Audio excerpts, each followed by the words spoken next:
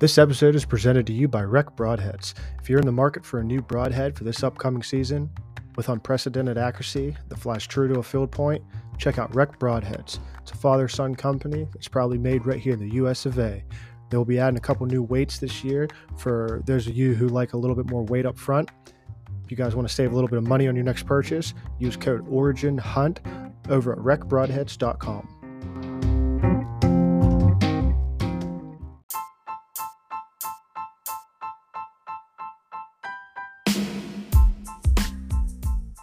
What's up, guys, and welcome back. You are listening to episode number 28 of the Origins of the Hunt podcast. This week, I sit down with Michigan resident Josh Arbogast. Josh is, I guess you could call him a newer onset hunter. He didn't start hunting until a few years back, and now he is just like the rest of us and full-on blown addicted to it. And he is, man, he's come a long way from, what I would call not a lifetime hunter. Just talking to Josh, you can see his passion and how he really just takes it all in, and he's in it for the experience and not really, he's just done it for all the right reasons, it seems. I mean, he's a hard worker. He puts in the time. He's putting in these summer scouting trips. He's just out glassing, putting some cameras up. He's even made a little home away from home in the back of his truck, which I have slowly kind of watched over the past few months how it just got better and better. It started out with like a cot in the back, and now he's got like a removable bed, lifts up with lights underneath it and keeps all of his stuff. He's wiring in different lights here and there. He's even talking about getting a little bit of heat in there. So yeah, man, he's definitely come a long way for what I would consider a late onset hunter. And we kind of dive into a lot of topics, between his summer scouting trips and his swamp scouting, the habitats he's hunting up in there, how he's targeting these animals. These islands are pretty hard to get to, but he's mainly kind of just hunting the edges, hunting those hard transitions, which we bounce a few ideas off each other when it comes to that, because I don't know if anybody out here is from Michigan. I know a lot of people are probably from Pennsylvania, but I have noticed the similarities to these two states, and it just seems like they don't get any more similar, in my opinion. Two states, between the hunting pressure and the properties itself, the habitat. And I've talked about this before on other podcasts with the Michigan resident, and it just seems like we have a lot in common. And I can tell you, I could have talked to Josh all night about hunting and just bullshitting with him, and it was a great conversation. Can't thank Josh enough for coming on and sharing a little bit of the Michigan knowledge and just shooting the shit with me, man. It was a great time. Remember, guys, if you are liking what's going on here at the Origins of the Hunt, be sure to leave a 5-star rating as well as a written review and a follow wherever you guys are listening to your podcast at. Helps me know where I am with you guys and how I can continue to grow and get better. Thank you guys all for the continued support, and let's get to it. All right, guys, thanks for tuning in to Origins of the Hunt podcast. This week we are sitting down with Michigan resident Josh Arbogast. Josh, what's going on, man? How you doing, man? Hanging in there. Yeah, pretty good. We had our nice little BS session before we recorded, and I told you I do it way too much. I just need to hit record earlier because a lot of good stuff slips through the cracks, I feel like. It's always the bullshit sessions that are a good combo, man. It is. So it happens when you get like-minded guys together. But you want to give everybody a little background on yourself? I'm Michigan resident, born and raised, born just outside of Detroit. So I'm a city kid. Coming up, obviously, always had an interest for the outdoors. Grew up fishing and, playing sports and stuff like that, but never was into hunting until, I guess you would call it an adult onset hunter. So like my late 20s, I started getting into hunting and real thick, caught an obsession with it. So that's really my story. I'm not the guy that has all the permission. I'm not the guy that has all the knowledge. I'm pretty much doing what I do on, I guess you would say, just boot rubber, pretty much. I can't afford to lay back on my knowledge because I don't have it. So I'm constantly just putting in the work. Always trying to learn. Yeah, I see you're doing a ton of like I don't know if you do it all year long or if you it's just because it's getting closer to season, but it seemed like you're going on like some summer scouting trips recently. Yeah, I do that as much as I can. Being as close to the city as I am, I don't have much property around me that's worth anything. So anytime like the weekend falls, I take off as much as possible to go up north, north of me, and I'm gone for about 2 days. I try to scout, sleep, wake up, glass, scout, try to stay on them all year long, pretty much as Yeah, much as I can.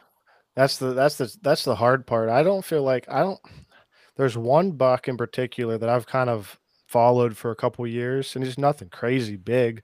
I think honestly, I think he went downhill last year. The first time I actually saw him on the hoof was like a week after I tagged out, and he was like 17 yards, just came right down the pipe looking at me. I'm like, oh my gosh. But I put a lot of effort into this one little piece of private I hunt. I threw a lot of cameras out this year just trying to locate them. But other than that one deer, I don't think I've never really been able to follow them all year. I've tried, but I mean, even just staying on deer in general, because like most of the places I hunt, I mean, you know all too well about high pressured areas. Oh yeah, So I mean, it seems like they're always on the go. You know, oh I yeah, you they're either homers or they're roamers. You hear that saying a lot, and I think I have a lot more roamers around here. I've never really ran into a homer deer. There is one doe. She was a homer. I think she finally died of I don't know if she died of old age or what. She had a broken ear, and she busted me in a stand one time. And I'm telling you, I would see her like completely the wind blowing in my face, and I'd see her like 80 yards away, and she would just be like staring at my tree, like, "Fucker's in there, isn't he?" I'm like, I wouldn't even be moving, and she would just blow. I'm like, she just knew I was in that tree when I was in that tree. I yeah, could, I mean, I wanted to kill her, but she never gave me an option. And then she raised her little ones for like 2 years, 3 years in that area. I'm like, she's just teaching these. I didn't have that stand for a long time because she was like she was worse than the hunting pressure. yeah, She yeah. was I'm like sure you would have I liked to taken her out of there. yeah, and like I said, I honestly think she died of old age Yeah, because like the one year I saw her on trail camera, her jaw was like hanging open. She didn't have any teeth. And she didn't look very good. yeah, It was after season, and like I said, I think she ended up probably dying over that winter because I never saw her again after that. yeah. I don't get that whole follow process too much either here. I know some guys that are able to follow deer for quite some time, and I get a couple that I see pretty frequently. Um, but I see a lot of so we have a lot of smaller tracts of public land here too, and I've never hunted PA. I don't know a whole lot about it, but we have a lot of smaller tracts, so they tend to get pushed down a lot. And then the ones that do stay are very, very deep, in the high stem count stuff. And it's not always easy to get a camera on them and things like that. Um, we get so you get up in like the northern parts of Michigan and you have these giant tracts of public land, just big woods, but that's where they talk about the soil content and things like that. Deer don't get as big. I mean, deer get big all over Michigan. Like Right. people talk about that, but deer get big in Michigan. You just have to find them. And it's just a little bit further for me trying to put in the work that I'm trying to put in to get to those areas. Yeah, And I I don't get definitely to chase them all PA yet. and Michigan, man. I don't think I've heard of 2 states or any more similar because that's exactly how it is here. Like where I'm at, we just have small parcels, but if you Mhm. drive to the central part of the state, like you can go miles and miles and miles on public and like sometimes you don't even cross a road. You know Yeah. what I mean? Like it's just Yeah. and I've never like if I get lost on like on private around here, like if I'm walking a half a mile or a mile, I'm lost. If I'm definitely Yeah. not on public anymore. Like it's Yeah. just not how it is around here. And there's sometimes like there was a day last year. I think I put in about 4 miles of scouting. It was in season, so it was just get up early and go scout and then try to hunt the nighttime. And I walked about 4 miles, but I probably walked past 4 parking lots too. Right. So it was like just in and out. There's so many access spots, but I'm passing all of them. Yeah, So I can go walk on public, and I can put in a few miles, but I'm yeah, also walking, like, the perimeter, and then I'm zigzagging all through it, and yeah, but, I mean, yeah. other It's the than that, like, same if I thing. went as the crow flies, you're yeah, you'd be lost. You definitely you're just not you don't have to worry about it where I'm at, but I know these guys that they can go, like I said, central part of the state, man, that's what the big woods are around here, and everybody I think they did a lot of people just think Pennsylvania is all big woods. I mean, the name Pennsylvania means Penn's Woods, Yeah, so people just associate it with all big woods, but I'm more farmland. I got a lot of crops around me, small tracks, and good luck getting permission. You'd be better off asking to take somebody's wife out to dinner, I think, than them letting them hunt on their property sometimes. absolutely. And so what are your parcels like on private? Because a lot of our like it's always the back 40 we talk Yeah, about here. 'Cause everybody's just got a smaller parcel of land, and I know yeah. some of the There's eastern states are just giant tracts. yeah. We don't have at least that I can think of off the top of my head. Now, if it is like a big parcel, they won't be big parcels, but they'll be the same owner, I guess, Yep. because it's like a farm. Hmm. But yeah, it's the same way. It's like somebody has, 40 acres and they developed, the front 5 or 6 acres and then the back's like their honey hole. And Yeah. it just Then there's a box blind on each side of it. yep. Yep. Yep, there Yeah, sure I see is. the You same can see thing. them from the road. There's one guy that it, they have a farm. Dude doesn't archery hunt at all. And I've asked him like, "Hey, can I just?" Because on the other side of the field is private or is public.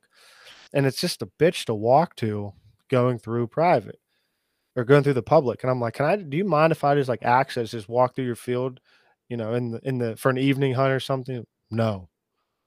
I'm like, "Dude, you're not even hunting right now, like, I just wanna walk through your field. I'm helping you out. I won't like, if you have a buck you named or you're feeding or whatever the hell you're doing, I won't shoot that deer or something, but, like, no. I'm like, "Okay, well, I'm still gonna hunt back there. You do understand that, right? Like, it's public." Oh Like, yeah.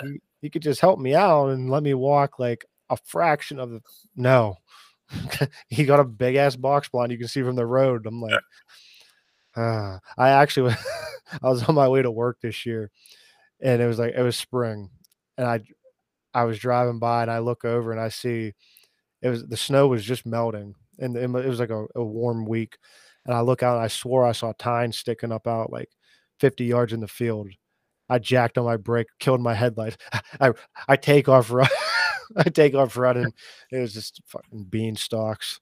I was so pissed. I'm like, "This dude's gonna be ticked if he sees me." 'Cause he's already told me I'm not I'm like, "I just wanna know if it's a nice one that's living back there." Is it Yeah, because I do the same thing. I mean, I was just up glassing. I actually left work yesterday about 3:30, and I had drove about 2.5 hours up to change some batteries, just in a day trip, and I glassed up, and I don't know how it is where you're at, but every time I glass, the minute I tap my brakes, they're looking or they're running. Oh, yeah. Most of the time, they're Yep, running. yep.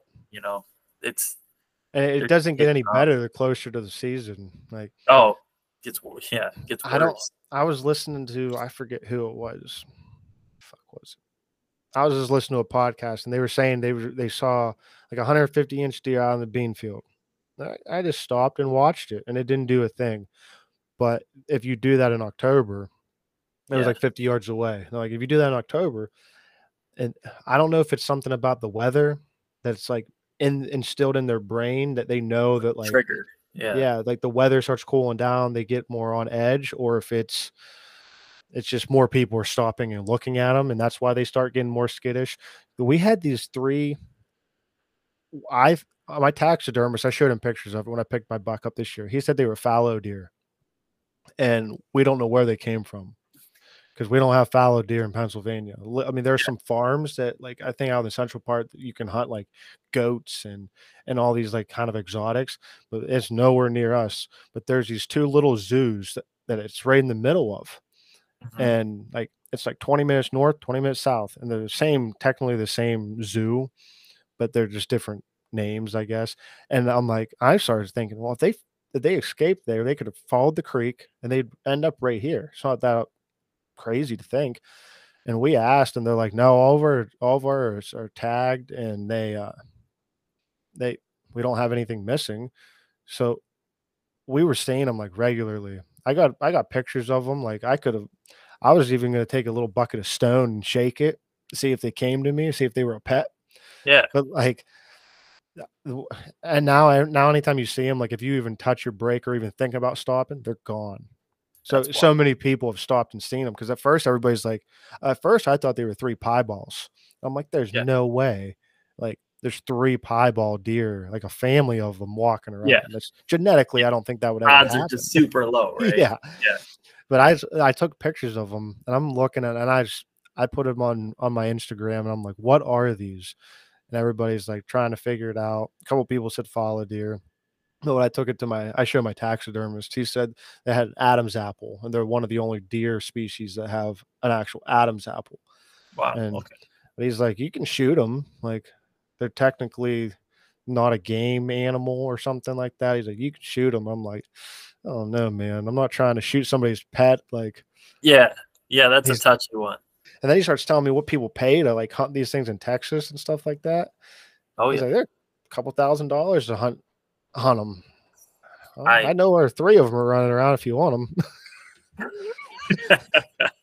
yeah, man, these deer that run when you pull up and stop, and sometimes it's like a struggle even because I'll run around with a phone scope and a spotting scope on my window, Mhm. and I'll have to pull over like a mile down the road and put the camera on and hit record because the minute I even tap the brakes, they're gone. So like sometimes I actually posted a video yesterday on my Instagram of deer taking off and running while I, just hit the brakes. And that was, I mean, they were pretty far out from me, they just don't play. You barely Uh, have time to hit record. these high pressured states, man, they're Yeah. always on edge. Yeah. It's So crazy. when you're taking these summers, well, we'll start with this. I've noticed that you made some upgrades. You made a is that like a new bed you made in your for your truck? Yeah. Yeah. So, Go past over your couple, little setup you got in your truck camping. all right. So past couple of years, I had a camper, I had a travel trailer, and that was kind of my home away from home for a couple seasons. And then, it got to the point where I'm gone every single weekend, and there's so much pressure so we're allowed to park in state game areas and camp there. I don't know Okay. how it is. I know a lot of states that's like a no-no, Yeah. but we're allowed to camp in state game areas during season and outside of season, really, if you don't say anything. So, the travel trailer just became so hard to find like an empty parking lot or, side of the road, and it just became a nightmare. I'm paying for camping sites and this, that, and the other. You can't get it down a 2-track and can't get away from the road. And so I ended up buying a camper shell for my truck. I've done the tent thing, obviously, but I bought a camper shell for my truck, and I was running a cot for a while. And then this year, I was like, okay, I'm spending so much time in the back of my truck, summertime, wintertime, spring, fall, whatever, that I built a bed out back there, and I'm slowly upgrading that to where, like right now, I have the whole thing wired into like a 12-volt cigarette lighter, Mm-hmm. and I plug it into just a portable power station, like a solar generator. Oh, And I'm gonna run a solar panel and like a diesel heater throughout the whole winter this year. Maybe a 12-volt fridge, I'm thinking, to make it yeah. a little bit more That, homely. yeah, I was gonna say definitely a home. You need a little disco ball back there. Yeah, for sure. Yeah, it was, it's just kind of spiraled into comfort. Couple fans I built in the bed. I just wired it up with electric just to, extra charging ports and things like that. Get my GoPros charged and stuff like that. So I'm sure the more you go, the more you'll probably realize like, oh man, this would be nice 'Cause I think Oh yeah. did you add lights to like your compartment under your bed? Yeah. So, God, I'm like a YouTube addict when it comes to learning things. So I'm constantly, when I get on a kick, like I'm reading everything, I'm YouTubing everything, and, trying to pull things from same way I do hunting. I try to pull Yep. ideas from everywhere. So when I decided to kind of build the bed back there, it was like looking at things, and I ran into this guy, and that's actually where I got the idea for, like the panel that he used, the decorative panel, I guess you'd call it. And I was like, yeah, it looks cool. So I stole his idea on that. And then he also had like some lights outside when you drop the tailgate. And I Mm-hmm. was like, that's awesome. Like getting ready in the dark to pull Yep. up. And he's got the 2 LEDs right there. I was like, that would be great to, just get your stand ready or your bow, whatever you're doing on the tailgate. So yeah, I put some lights around the bed. I wired in the dome light on the topper just to a quick disconnect called the ASC plug. So the whole thing I can pull in and out, and I can still use my truck if that's the case. And it's super light. I can pick it up by myself, and it's just, it's removable. So Yeah. that's cool. All the wiring, nothing's permanent, and just when I Awesome. get home, I can pull it out if I want. Right. Yeah, I've been following along, watching like seems like, because like I said, it seems like the past few weekends, at least like month or so, you've been gone.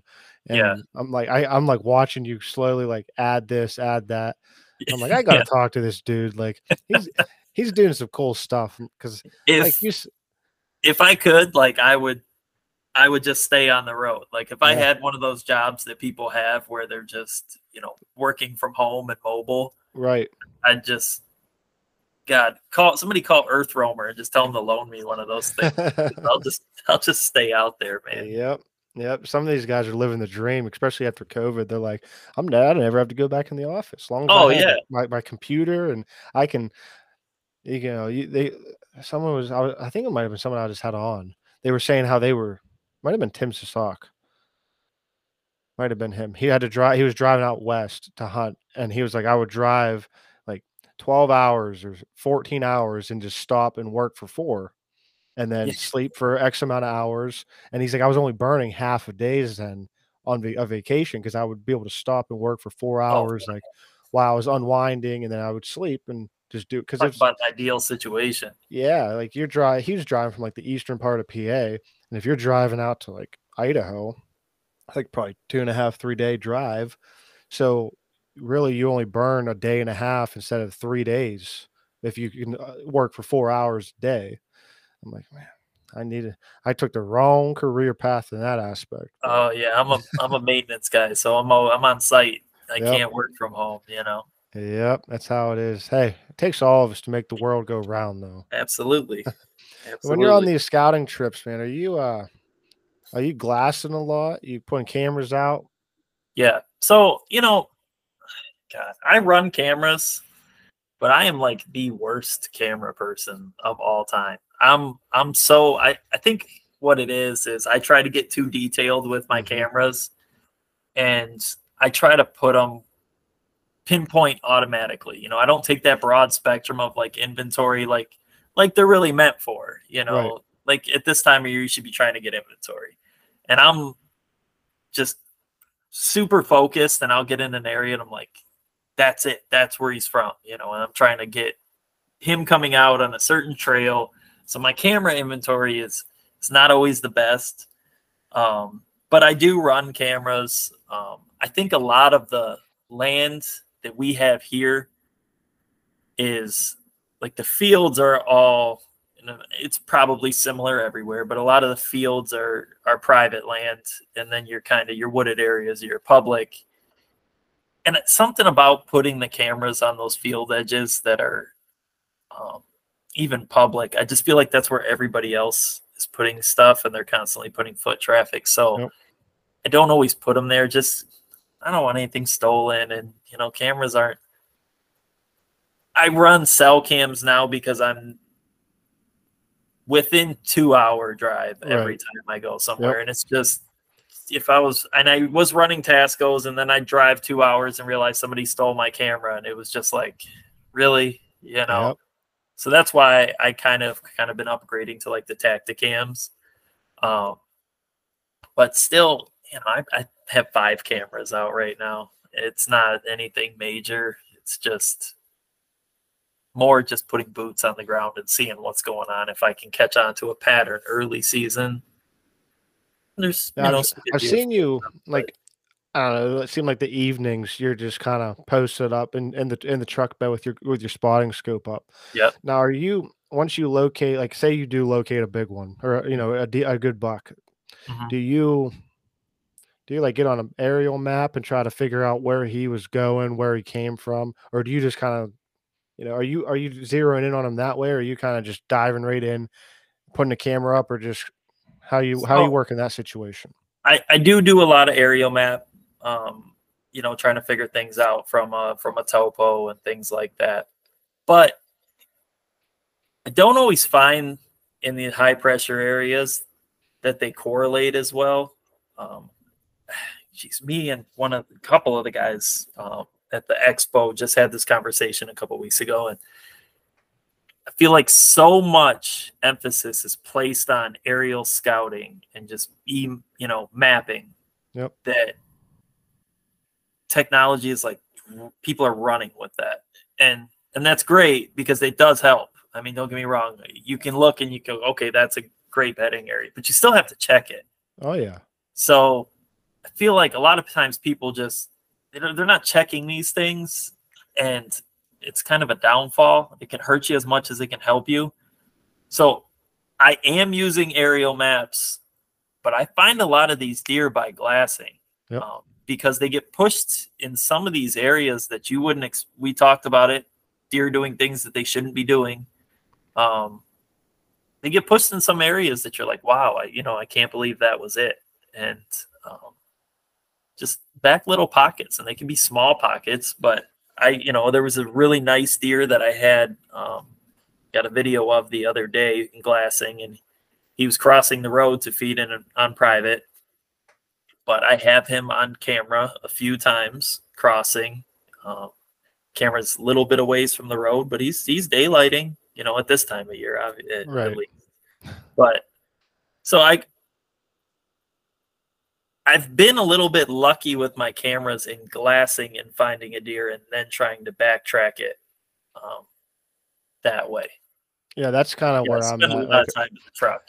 if I see one from the road or even if I jump one, in the woods, or if I get eyes on one, the first thing I'm doing is pulling up my map and looking at topo to see why they were there, I guess, and, and then I'll dive into the actual area, like, and start dissecting it that way because Yeah, did he just get bumped from somewhere else?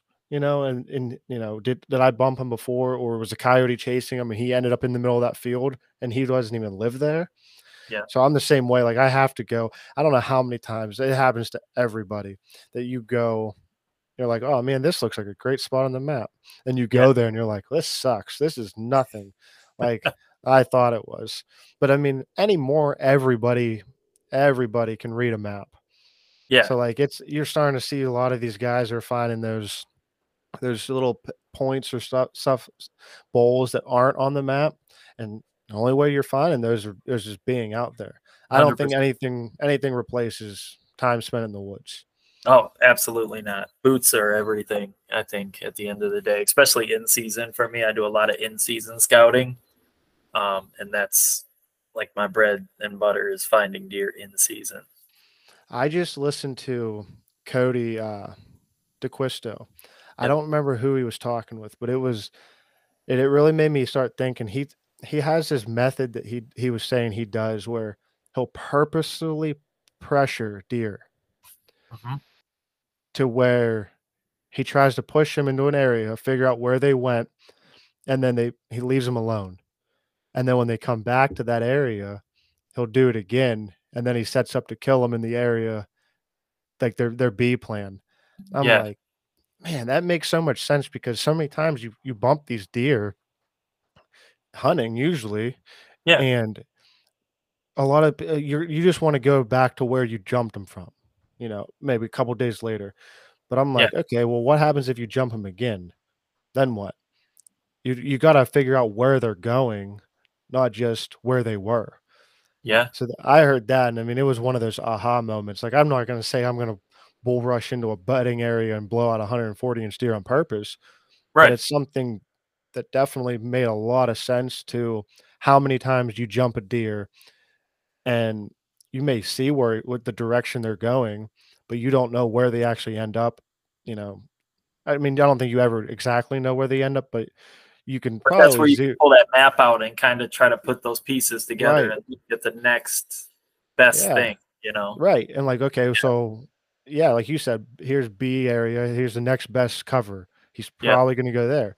So then give it a few days and then go search that area. Look for Yeah. sign, look for a lot of people are finding these, they'll find a track. I've never been like we said earlier, we've never been the type to I think it's just because of the area we hunt, but so they'll find like the same deer year by year, and they'll be able to tell by their hoof print, that deer. I wish I was. Like, oh man, they're like, "Oh, there's a chip in his left toe on his right front hoof." I'm like, "Dude, if I see a big 3 or 4 finger track, I don't care if it only has has 3 toes. That's the Yeah. only way I'm gonna be able to tell the difference." Yeah. Yeah. I am not that. Like, I'll be the first to tell you, I'm all ears because I am not that distinguished in my hunting career where I'm going to figure something like that. Oh, yeah, he's got a chip Nope. in the left toe. I Yeah. am not a pro like that, you Nope. know? I'm definitely no Troy Pottinger or anybody like that. No, Like the no. guys who have been doing it. Like I've been hunting more than half my life. I didn't Yep. start this podcast. I don't do this podcast because I think I know everything. I started this podcast because I want to learn as much as I can. Yeah. Because like I said, we were talking before, like I've killed good deer, but I don't have my whole wall's not covered in, Pope and Youngs. Oh, yeah.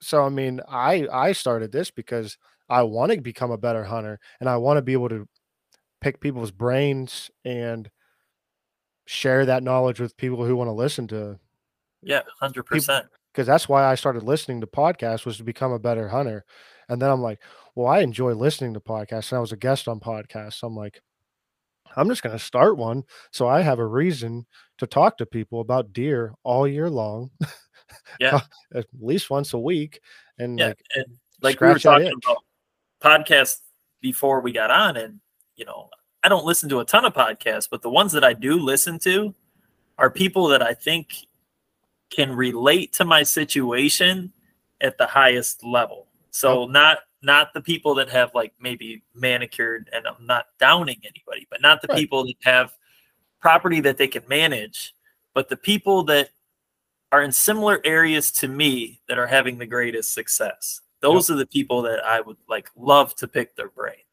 You Yep. know, I'm the they're same just way, man. can learn from these people, and and I'm constantly like on social media bouncing ideas off of people. Like, okay, this is what I'm seeing. Could you give me another tidbit from Yeah.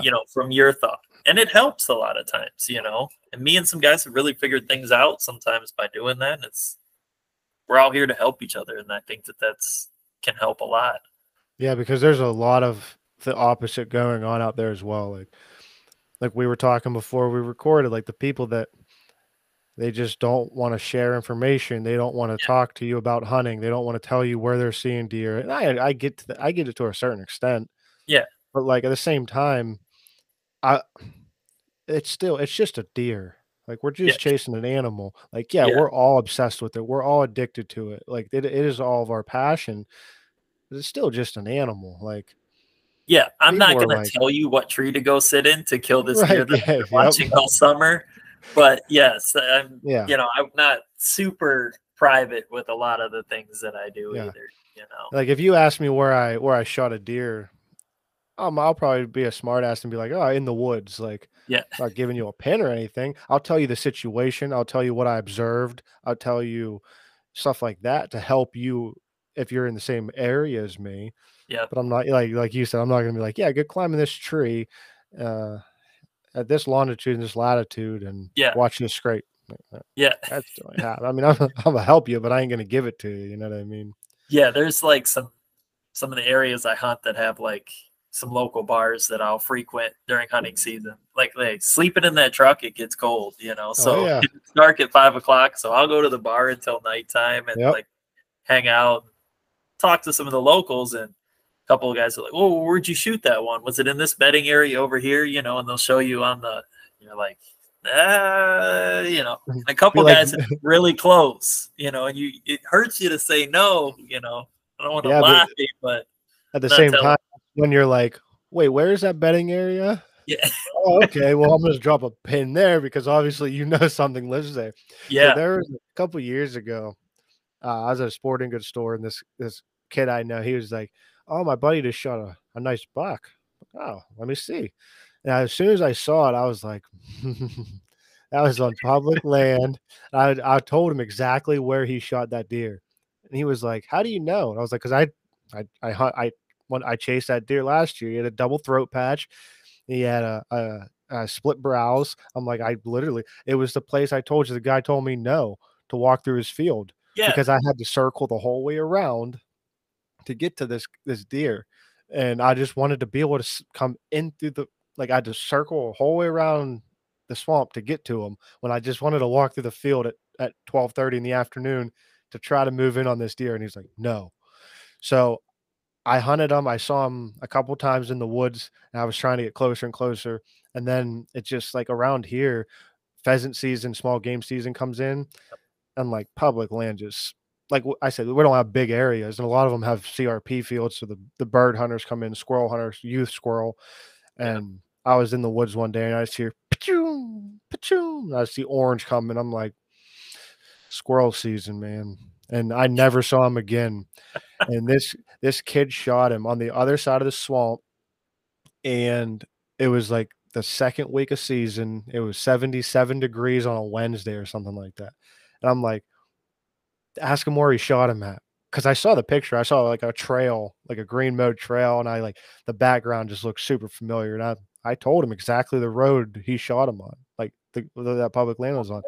He was like, "My," he wants to know how you know that. And I told him, like, I'm like, I want to know where he shot it. Like, just I wanna know where that deer ended up early season because I was only hunting him, like, the end of October Yeah. and, like, first week of November, and he's like, "Well, he said he shot him," like it was such a kick in the nuts because he's like, "Oh, he said he shot him, like, probably 150 yards off the parking lot. He's had a stand down in there for, like, a couple years and said he never saw a deer out of that stand for a couple years, and he was just this buck just was right by the parking lot, just cruising, eating some acorns. First, like it was like a week and a half into season, and this kid drilled him. I mean, he made a hell of a shot, man. He heart shot him at 43 yards. So, Oh yeah. so I mean, he was definitely a good hunter. It wasn't like he lucked into it, but like, Yeah. There's a tiny element of luck there. man, yeah, there was. I'm like, should he have been there? Like, because he was probably a 4.5-year-old deer. I'm like, what was he doing? I mean, I understand there was acorns, but there was also acorns where I was hunting them too, and it was Yeah. just way more of a desirable. So the only thing I could think of was maybe that dude from the public or from the private caught wind of him, or maybe I tipped him off by asking, "Hey, do you mind if I didn't tell him I was hunting a good deer back there, but I was like, "Hey, man, do you mind like if I go back in there from through your field?" So I don't know, maybe that tipped him off, and maybe he overpressured him because the way the swamp sets up, you can't hunt it. Like you can't hunt it.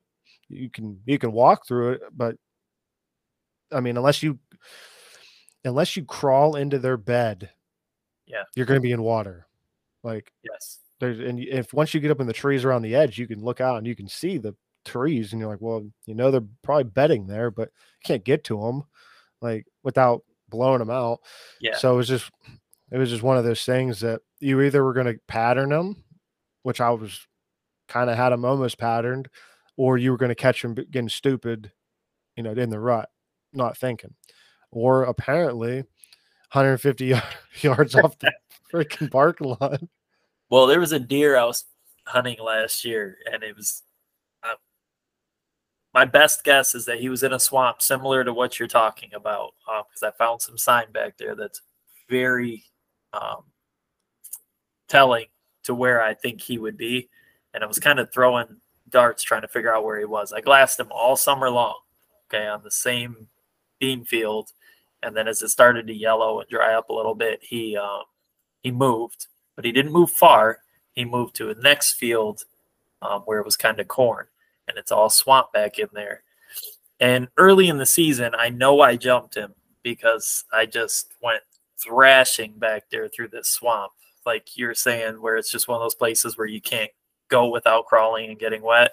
I Right. went wet and crawling, and I was bumping deer back in there left and right. And but I had to know, I had to know where he Mm-hmm. was, and I was trying to figure it out. And I had heard nobody locally had seen him again after gun season, and I suspected he was still alive because I didn't think he was ever coming out of that spot. I see most of the time that the bigger deer, and then this deer ended up, I'd say 170 plus. I mean, he would have been a local giant, on Right. public land. He would have been probably in Yep. Michigan once in a lifetime deer. And I watched them all summer long. And I only know one person that's seen him in season, and he said he said 175 plus. I'm going to go 170 plus just for even number. But I bumped him out, and then I never seen him again. And I didn't think he'd have any reason to leave unless he got pushed. And I know nobody else had went back in there and pushed him. But after the season, actually early this summer, I was at a car show down here locally, and I was talking to just, a group of guys. We're all just sitting down talking. One of my buddies is like, hey, Josh, come here. And we get to talking. He's like, this is so-and-so. He's a big hunter. And he's like, yeah. He's like, look at this deer. He grabs his phone. He's like, look at this deer that my neighbor shot this year. And I was like floored because that deer was eerily similar to the deer that I was watching all year. And I spent the better part of the season chasing this deer, trying to pinpoint him, where he went, where'd he go. And I said, where did you shoot that deer? And he told me, and I said, was it down by the river? And he said, yeah. He said, my property is actually, X amount of miles right down the river from where and he was like 10 miles away. And he shot him during gun season, middle of the rut type thing. And his neighbor shot him. And I was like, just, obviously there's never any confirmation. Like, is it Right. eerily similar? Is it Was the it deer? genetics? Yeah. Yeah. Was it the same genetic genes? But man, I haven't seen that deer all year, and I don't know any local that shot it. And I've asked Yeah. around quite a few times. And it's like one of those things where it's like, why do they do that? Yeah. Why? Yeah. But Because this is the time of year they're gonna start. They're gonna start getting ready to fall shift, yeah. and that is a long ways away. I don't. I beat myself up for a couple years there. I haven't been archery hunting my whole life, but Yeah. when I first started, I was catch, but around here, big deer every summer on cameras, and I'm like, all right, this is my year, and then going in archery, and they're gone. Hmm. So now I understand the shift, but I've noticed that one or two of them usually come back. Like at Yeah. some point throughout the rut, they'll run this creek system, and they'll run that during the rut. And that was one thing that just came with time, but it's always a hard one to swallow when you're like, oh, so and so shot that deer. Like Oh, it yeah. happened to me this year. It It was even wasn't harder to swallow when he was the same 2 hours away that I was. yeah, That's yep, what's like unbelievable is like, you hunt there too? yep. Yeah, this year it wasn't a giant, but it was a good deer. I on my one piece of private, I got this deer on a scrape probably about now, and one picture, that was it. And I'm thinking maybe he just eh, I also when I first started archery hunting, I and started running cameras, I fell into the trap of, well, he's not on camera, he's not there. And then I realized you sit in the woods and you're hunting, and you say you watch a trail. How many times do you see deer in that sit that just aren't on that trail? Like Yeah. there's stuff going 100%. on everywhere in the woods. Just because he's not on a camera doesn't mean he's not there. You ever hunted So near one of your cameras and watched them like go past your camera. You don't get a Yeah. picture of it. Yep. That's And that's why I was like okay with this deer not showing back up because I'm like, okay, that's all I needed. And that's what a lot of we were talking before we recorded, like I soak a lot of cameras and a mhm. lot of guys, well, why are you putting cameras out so early? Because I don't care if I get a picture in June or May. If I see big bases and he's already in May, like out passes, he's going to be a good deer. And I just want to know that he exists. Yeah, I'm the same way. Yeah. That's my I just, only purpose for running that camera is right. knowing that he's there and he's on public killable. Like I have 10 cameras out right now and it's during season, I probably will run maybe half of that Mhm. just because like once I get to know that they're there, I'll keep a couple cameras in my bag, and when I'm out hunting, if I come across some sign, I'm probably gonna hunt the sign, but Yeah, it I'll probably throw a camera up, and then I'll give it a few days to come back and hunt it again on the right conditions, check that camera. If he's not in there, that's the best part about mobile hunting. You just up and move and go to the oh next yeah, one, try to find the next sign, try to find the next sign. But yeah, I mean, I was it was early in the season. I stayed out of this private for one reason, because I wanted to shoot a buck not on this private. Like I've shot every buck I think in my life on this property, and I was like, I gotta break it. So I just knew better than to go in there. I think I went in twice before I shot my buck. I shot a doe in there, and then I think I went back in. Actually, it might have been before I shot my doe. I was in there. Yeah, I think I went in there before I shot my doe too. Which was like I think it was like the first week of season. It was one of those days, like, I just didn't have a lot of time. It's right by my house. I ran and set up in the tree. And I was in the tree, and I'm looking down, and I'm like, "I swear I saw something down that, like, CRP little strip, something moving." 20 minutes went by, I'm like I see it again. I'm like, "Alright, there's something going on." Like, maybe I kept telling myself, "They're probably birds," like, birds fluttering around. Like, another 20 minutes goes by, and I was just happened to be looking that direction, and I saw his head. Every time he was, like, scratching his back with his antlers or he was mhm, just stretching, he would his antlers would flash in the sun, and I'm like, "Oh, that's a freaking buck laying over there." So I'm, like, just zeroed in on this, this spot the entire night. I'm just staring, staring, and staring. Finally, sure enough, this buck stands up, and I'm like, "It's him. It's that freaking buck that I got on camera once this whole year, and he's 200 yards away." Like, and I had a camera over there too, and I never got him on that camera. yeah, And he stood up 80 yards away, looked around, dicked with some branches on a tree above him, and I thought for sure he was gonna come down and J hook the field because I was on the edge of a crop field. I thought for sure he was gonna come in right underneath me and give me a shot, and it was last light. All I could see was just white rack walking through like, down kind of away, and I'm like, "Well, what do I do? Do I just wait here and just hope he walks by and not go to the field and not blow him out of here?" So instead, I just hurry up and climb down and got out of there before he could get to me, essentially. 'Cause I yeah. knew by the time he was going to get to me, I wouldn't get a shot. I was probably going to be able to watch his antlers underneath me, but I wouldn't be able to shoot him. So I left and I shot my buck, and that I think it was honestly like I shot my buck the 27th. I think on Halloween, the neighbor kid shot him. I mean, not very far away. Then he was just running that creek bottom, hammering every scrape and every camera that I had, and the neighbor kid shot him. I think he shot him on Halloween. That's the camera thing is like you see such a small. You think about how big woods are, and you got a camera that's capturing 15 feet of it. Yep.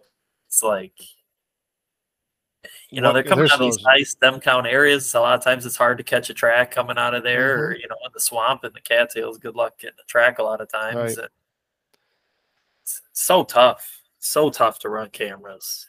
When you're in these swamps, I'm picturing you guys have bigger swamps than what I got down here.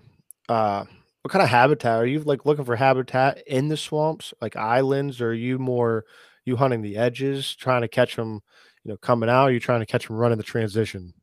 So I'm a big edge hunter on the swamp. Big transition. Um, do hunt some islands. I do try to hunt some islands. Sometimes they're a little tougher to get to, blowing like satellite deer out that may be closer to the transition.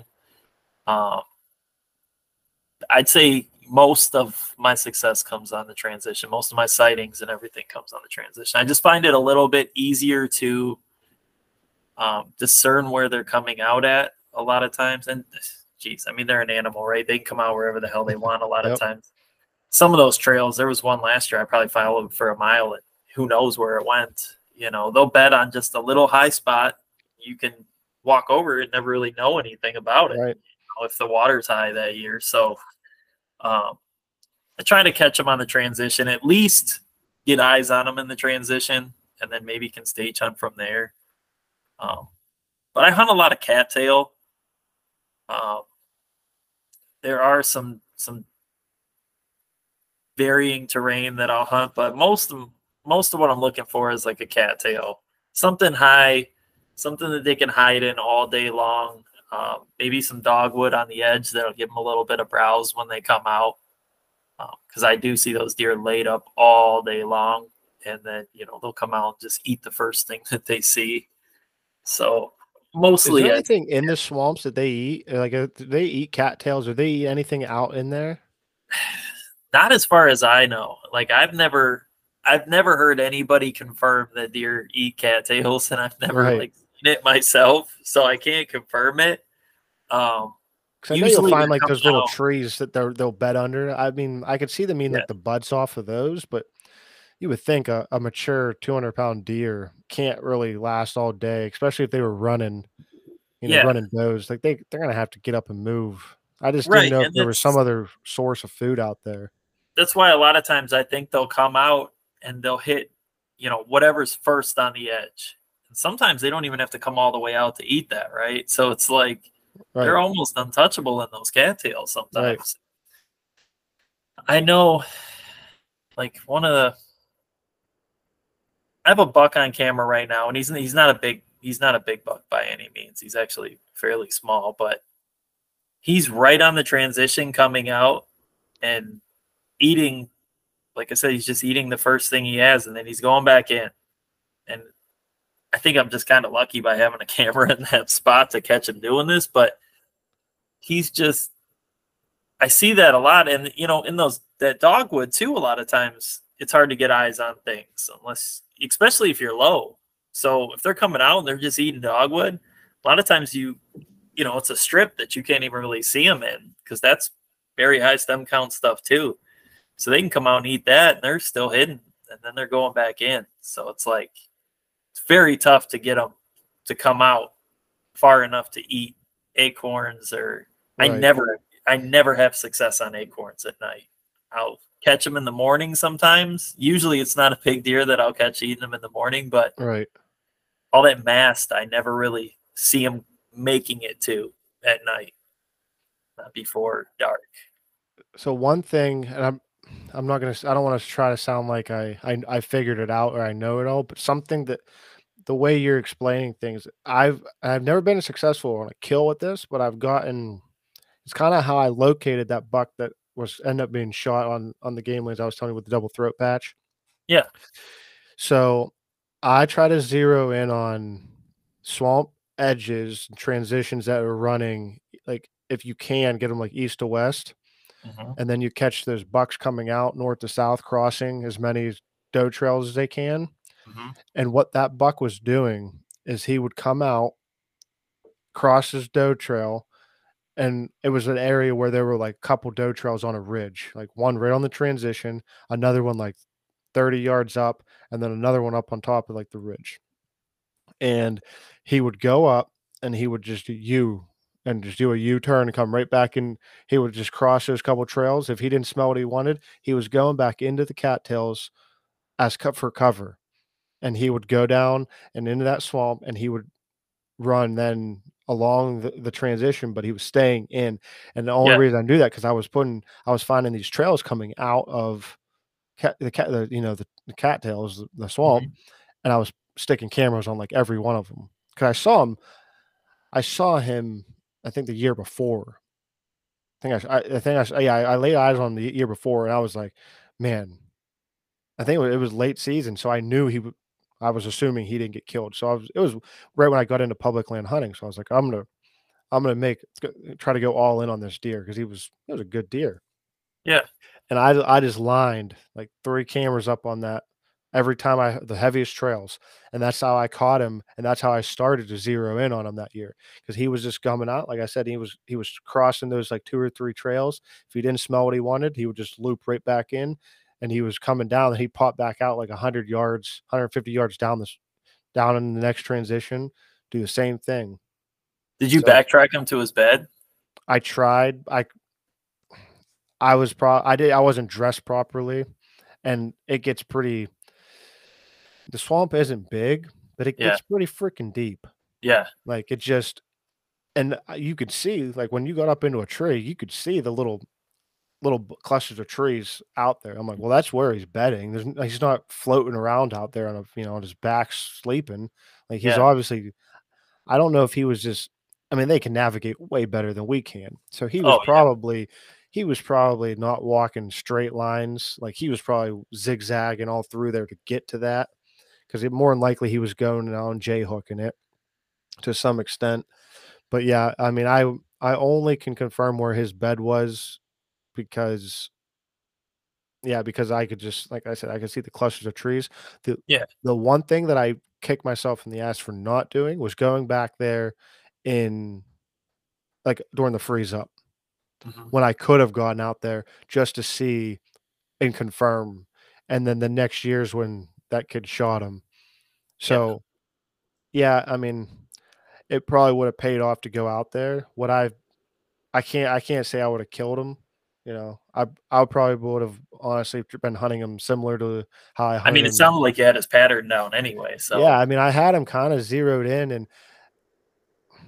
I mean, the real kicker is there's gonna be people listening probably to this that are gonna be like, "Aha, now we know when I say this." There's a house for sale that that you're seeing literally too much, man.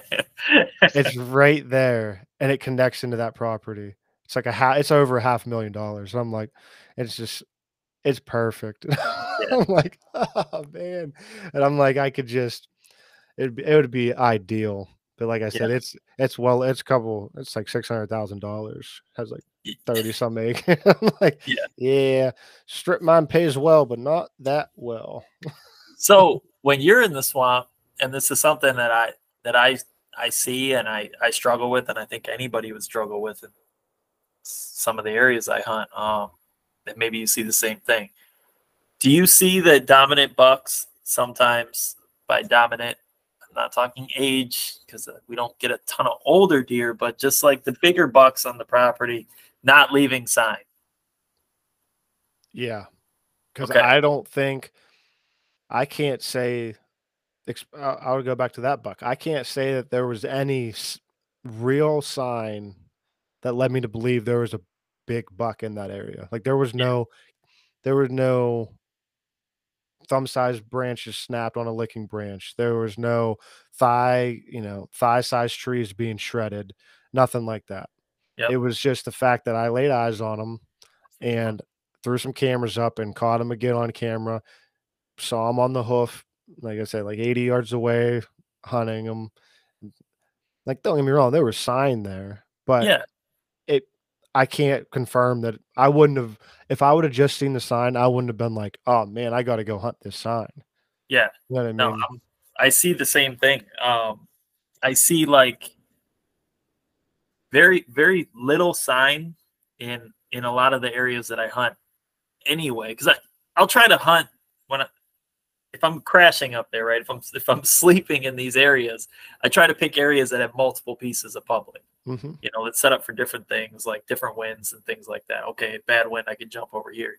And I see the same thing in a lot of the areas where I just see very little sign outside of the very primary areas where they bed.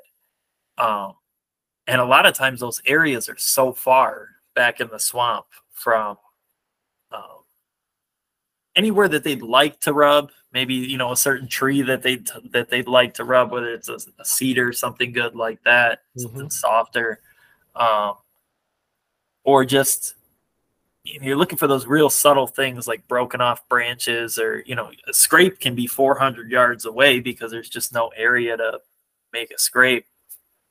And I really see a lot of these bigger bucks just really not leaving sign. And I'll put maybe hang a camera on some of the smaller sign that looks like it's hit a lot, Right. and you catch a buck like skirting the backside of it, Mm-hmm. and never actually touching it. So I think a lot of these bigger bucks in these high pressure areas, and maybe pressure has nothing to do with it. Right. Who knows? I can't confirm that, but a lot of times it's like you look at a map or you're in those spots and you're like, okay, you know what? It's worth a shot. Something could get old back here. Yeah. There's not a lot of pressure. I don't see any stands still hanging because Michigan hunters never take their stands down. Same here. The mobile thing it's very popular now, so you're not always going to know if somebody's in there. But there was a time last year I got up in a stand and I climbed this little bean pole of a tree, and then I looked at the tree and I was like, damn. When I got to the top, I could see climbing stick marks in the tree. It's like, good for him. We were thinking the same thing. I didn't see anything, but I saw I was out with my buddy. He's just getting into hunting, and we're slowly piecing them together, like his saddle stuff. And he when I got a new bow this year, he's going all in on archery, and he's really eager to learn. So I'll take him out. We'll do scouting trips together, and I'll explain why I'm doing this. And honestly, it's great having him there sometimes because he found a scrape that I literally would have not. I didn't even. I was blowing past it, and he was like, "What? yeah, Isn't this a scrape over here?" I was like, "Oh, matter of fact, it is." And we actually circled back around, and I found a tree right down there that you could see where a guy climbed, a yeah, climber. And I'm telling him, I'm like, I'm not gonna try to. I don't want you to think I know it all. I told him or anything like that. But this guy's probably. I'm probably not gonna hunt here because not because there's somebody in here, but because this guy, the way like, it was the only it was just, like, in the wide open, big basketball tree, perfectly straight, no cover, and yeah, I'm like, you could almost see how the higher he was getting, I'm like, "He has to be silhouetted." So, more than likely, any big deer yeah, coming down through there is probably gonna be blown out, I said. And then we kept walking a little bit further, and there was a trail camera. yeah, So, I'm like so he's obviously in here, he's doing his work. But yeah, that's the only time I've ever picked up on that, but like you said, it's becoming a big thing these days. I'm waiting for yeah, it to die off, actually. It doesn't seem like it's going anywhere. yeah. I, man, and it's funny too because I'll run into people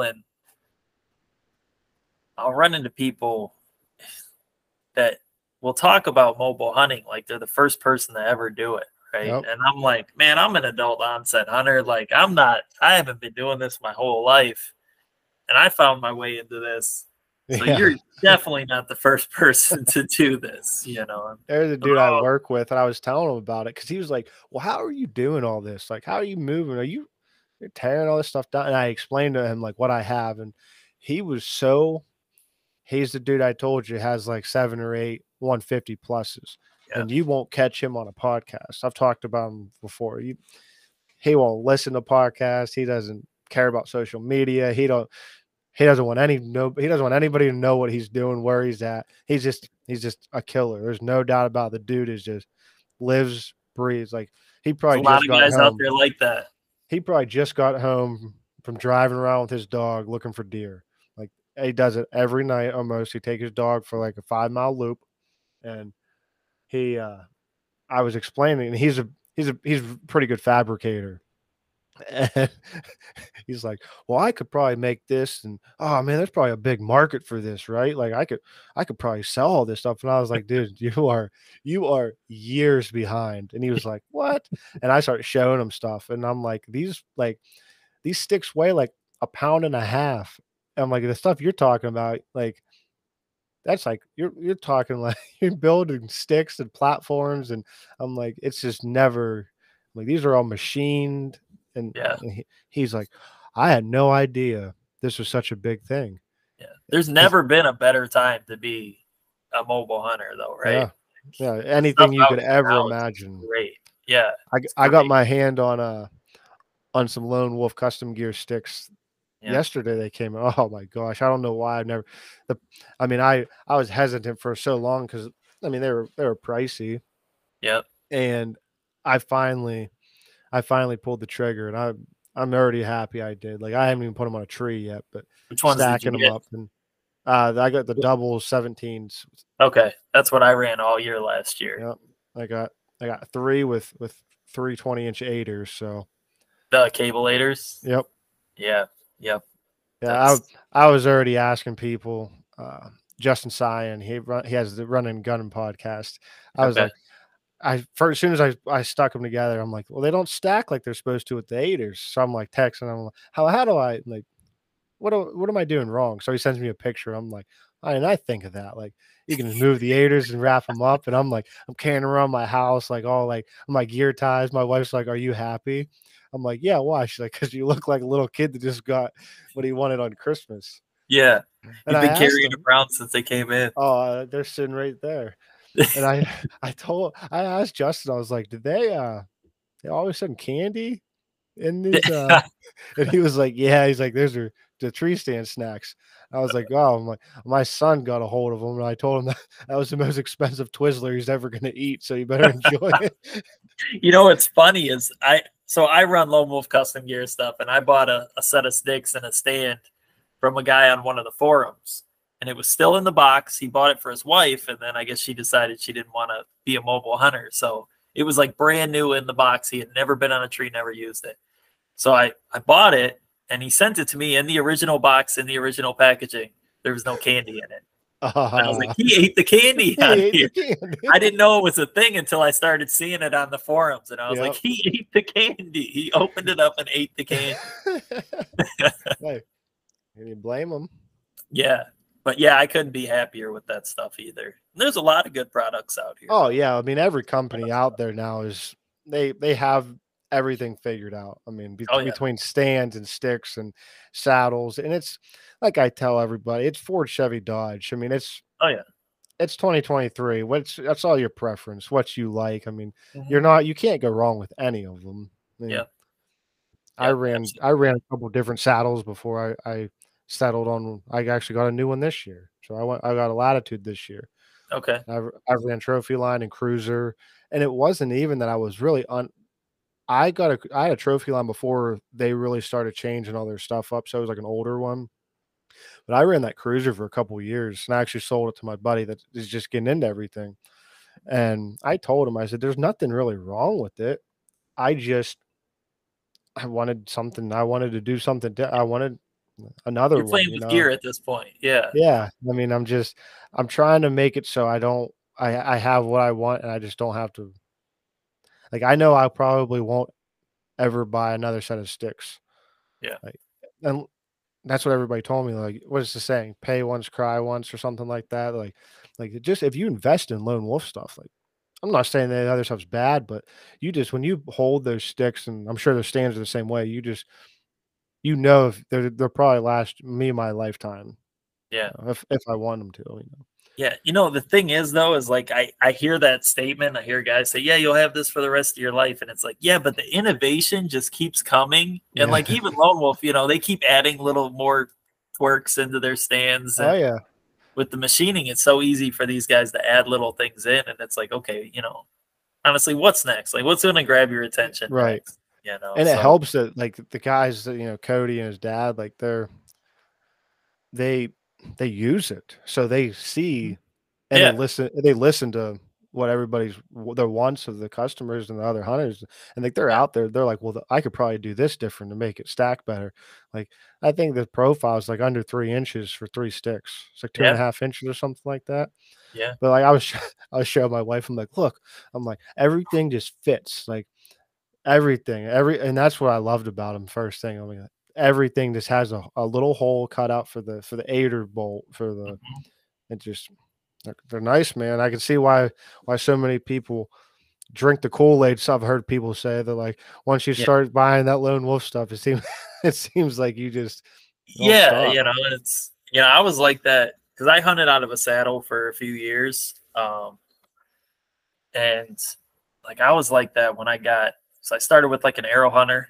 I had an arrow Mhm. hunter kite, and loved it. It was super light. I could wear it around. It never fell down or anything like that. And then I bought a TX5. It's like, wow, like this guy's gear is just like top notch, And I never actually ran it because I started getting so deep into the swamp that some of those little trees just weren't like as welcoming for a saddle as they were Yeah. like a hang on, and that's kind of why I switched. But man, like he's another one, like small company, handmade, pricey, but man, is his stuff nice. Like he's That's the just other one I probably don't need to hear too much more about them because I've talked to people who run them and I'm like, I just got a new saddle. Like I don't yeah, I'm just gonna I'm gonna run this one for a while and I mean it's comfortable. yeah. I'm super Said it's it's a light. latitude. Yeah. I just got the Yeah. classic. Okay. But it's just I'm not a big dude, so like it fits me perfectly. I don't really think I would ever like a two panel. Everybody says they're super comfortable, but I Yeah. just don't. I mean, never know. I could like it if I put one on, but Yeah. I had the I same feeling though. Like it just seems like one extra step to me, right. but guys love them, man. They love them. Yeah, and like you said, that tree wasn't too welcoming for saddle. I mean, I like saddle hunting because I don't have to hunt high. I can use the Mhm. tree to hide, Yeah. behind. I know a lot of guys are setting up their stand on the backside of the tree, but I Yeah. I do mean, that quite like my frequently. like my buck last year, I was hiding behind the tree and he was looking up, and the only reason knew he was still there, I was watching him in my viewfinder, my camera. Like I was hiding behind the tree, and that was the only thing that saved me Yeah. was the fact that I could do that. But yeah, he definitely knew something was up. Yeah. Yeah. You But can all right, move. man, we're gonna wrap this up. I got questions I've been asking everybody at the end to finish the podcast up. Is what are your top 3 dream hunts? Oh man. Okay. Um, so you mean whitetail? Are we talking Any whitetail? nope, you can do anything. You can do exotic, you can do over Canada, anywhere. Okay. I really Kansas really intrigues me for whitetail. I really want to do a Kansas hunt. The drive's kind of slowing me down with work and everything, but I really want to do a Kansas whitetail hunt. I like the spot and stock open area type deal. I really want to try it, challenge myself.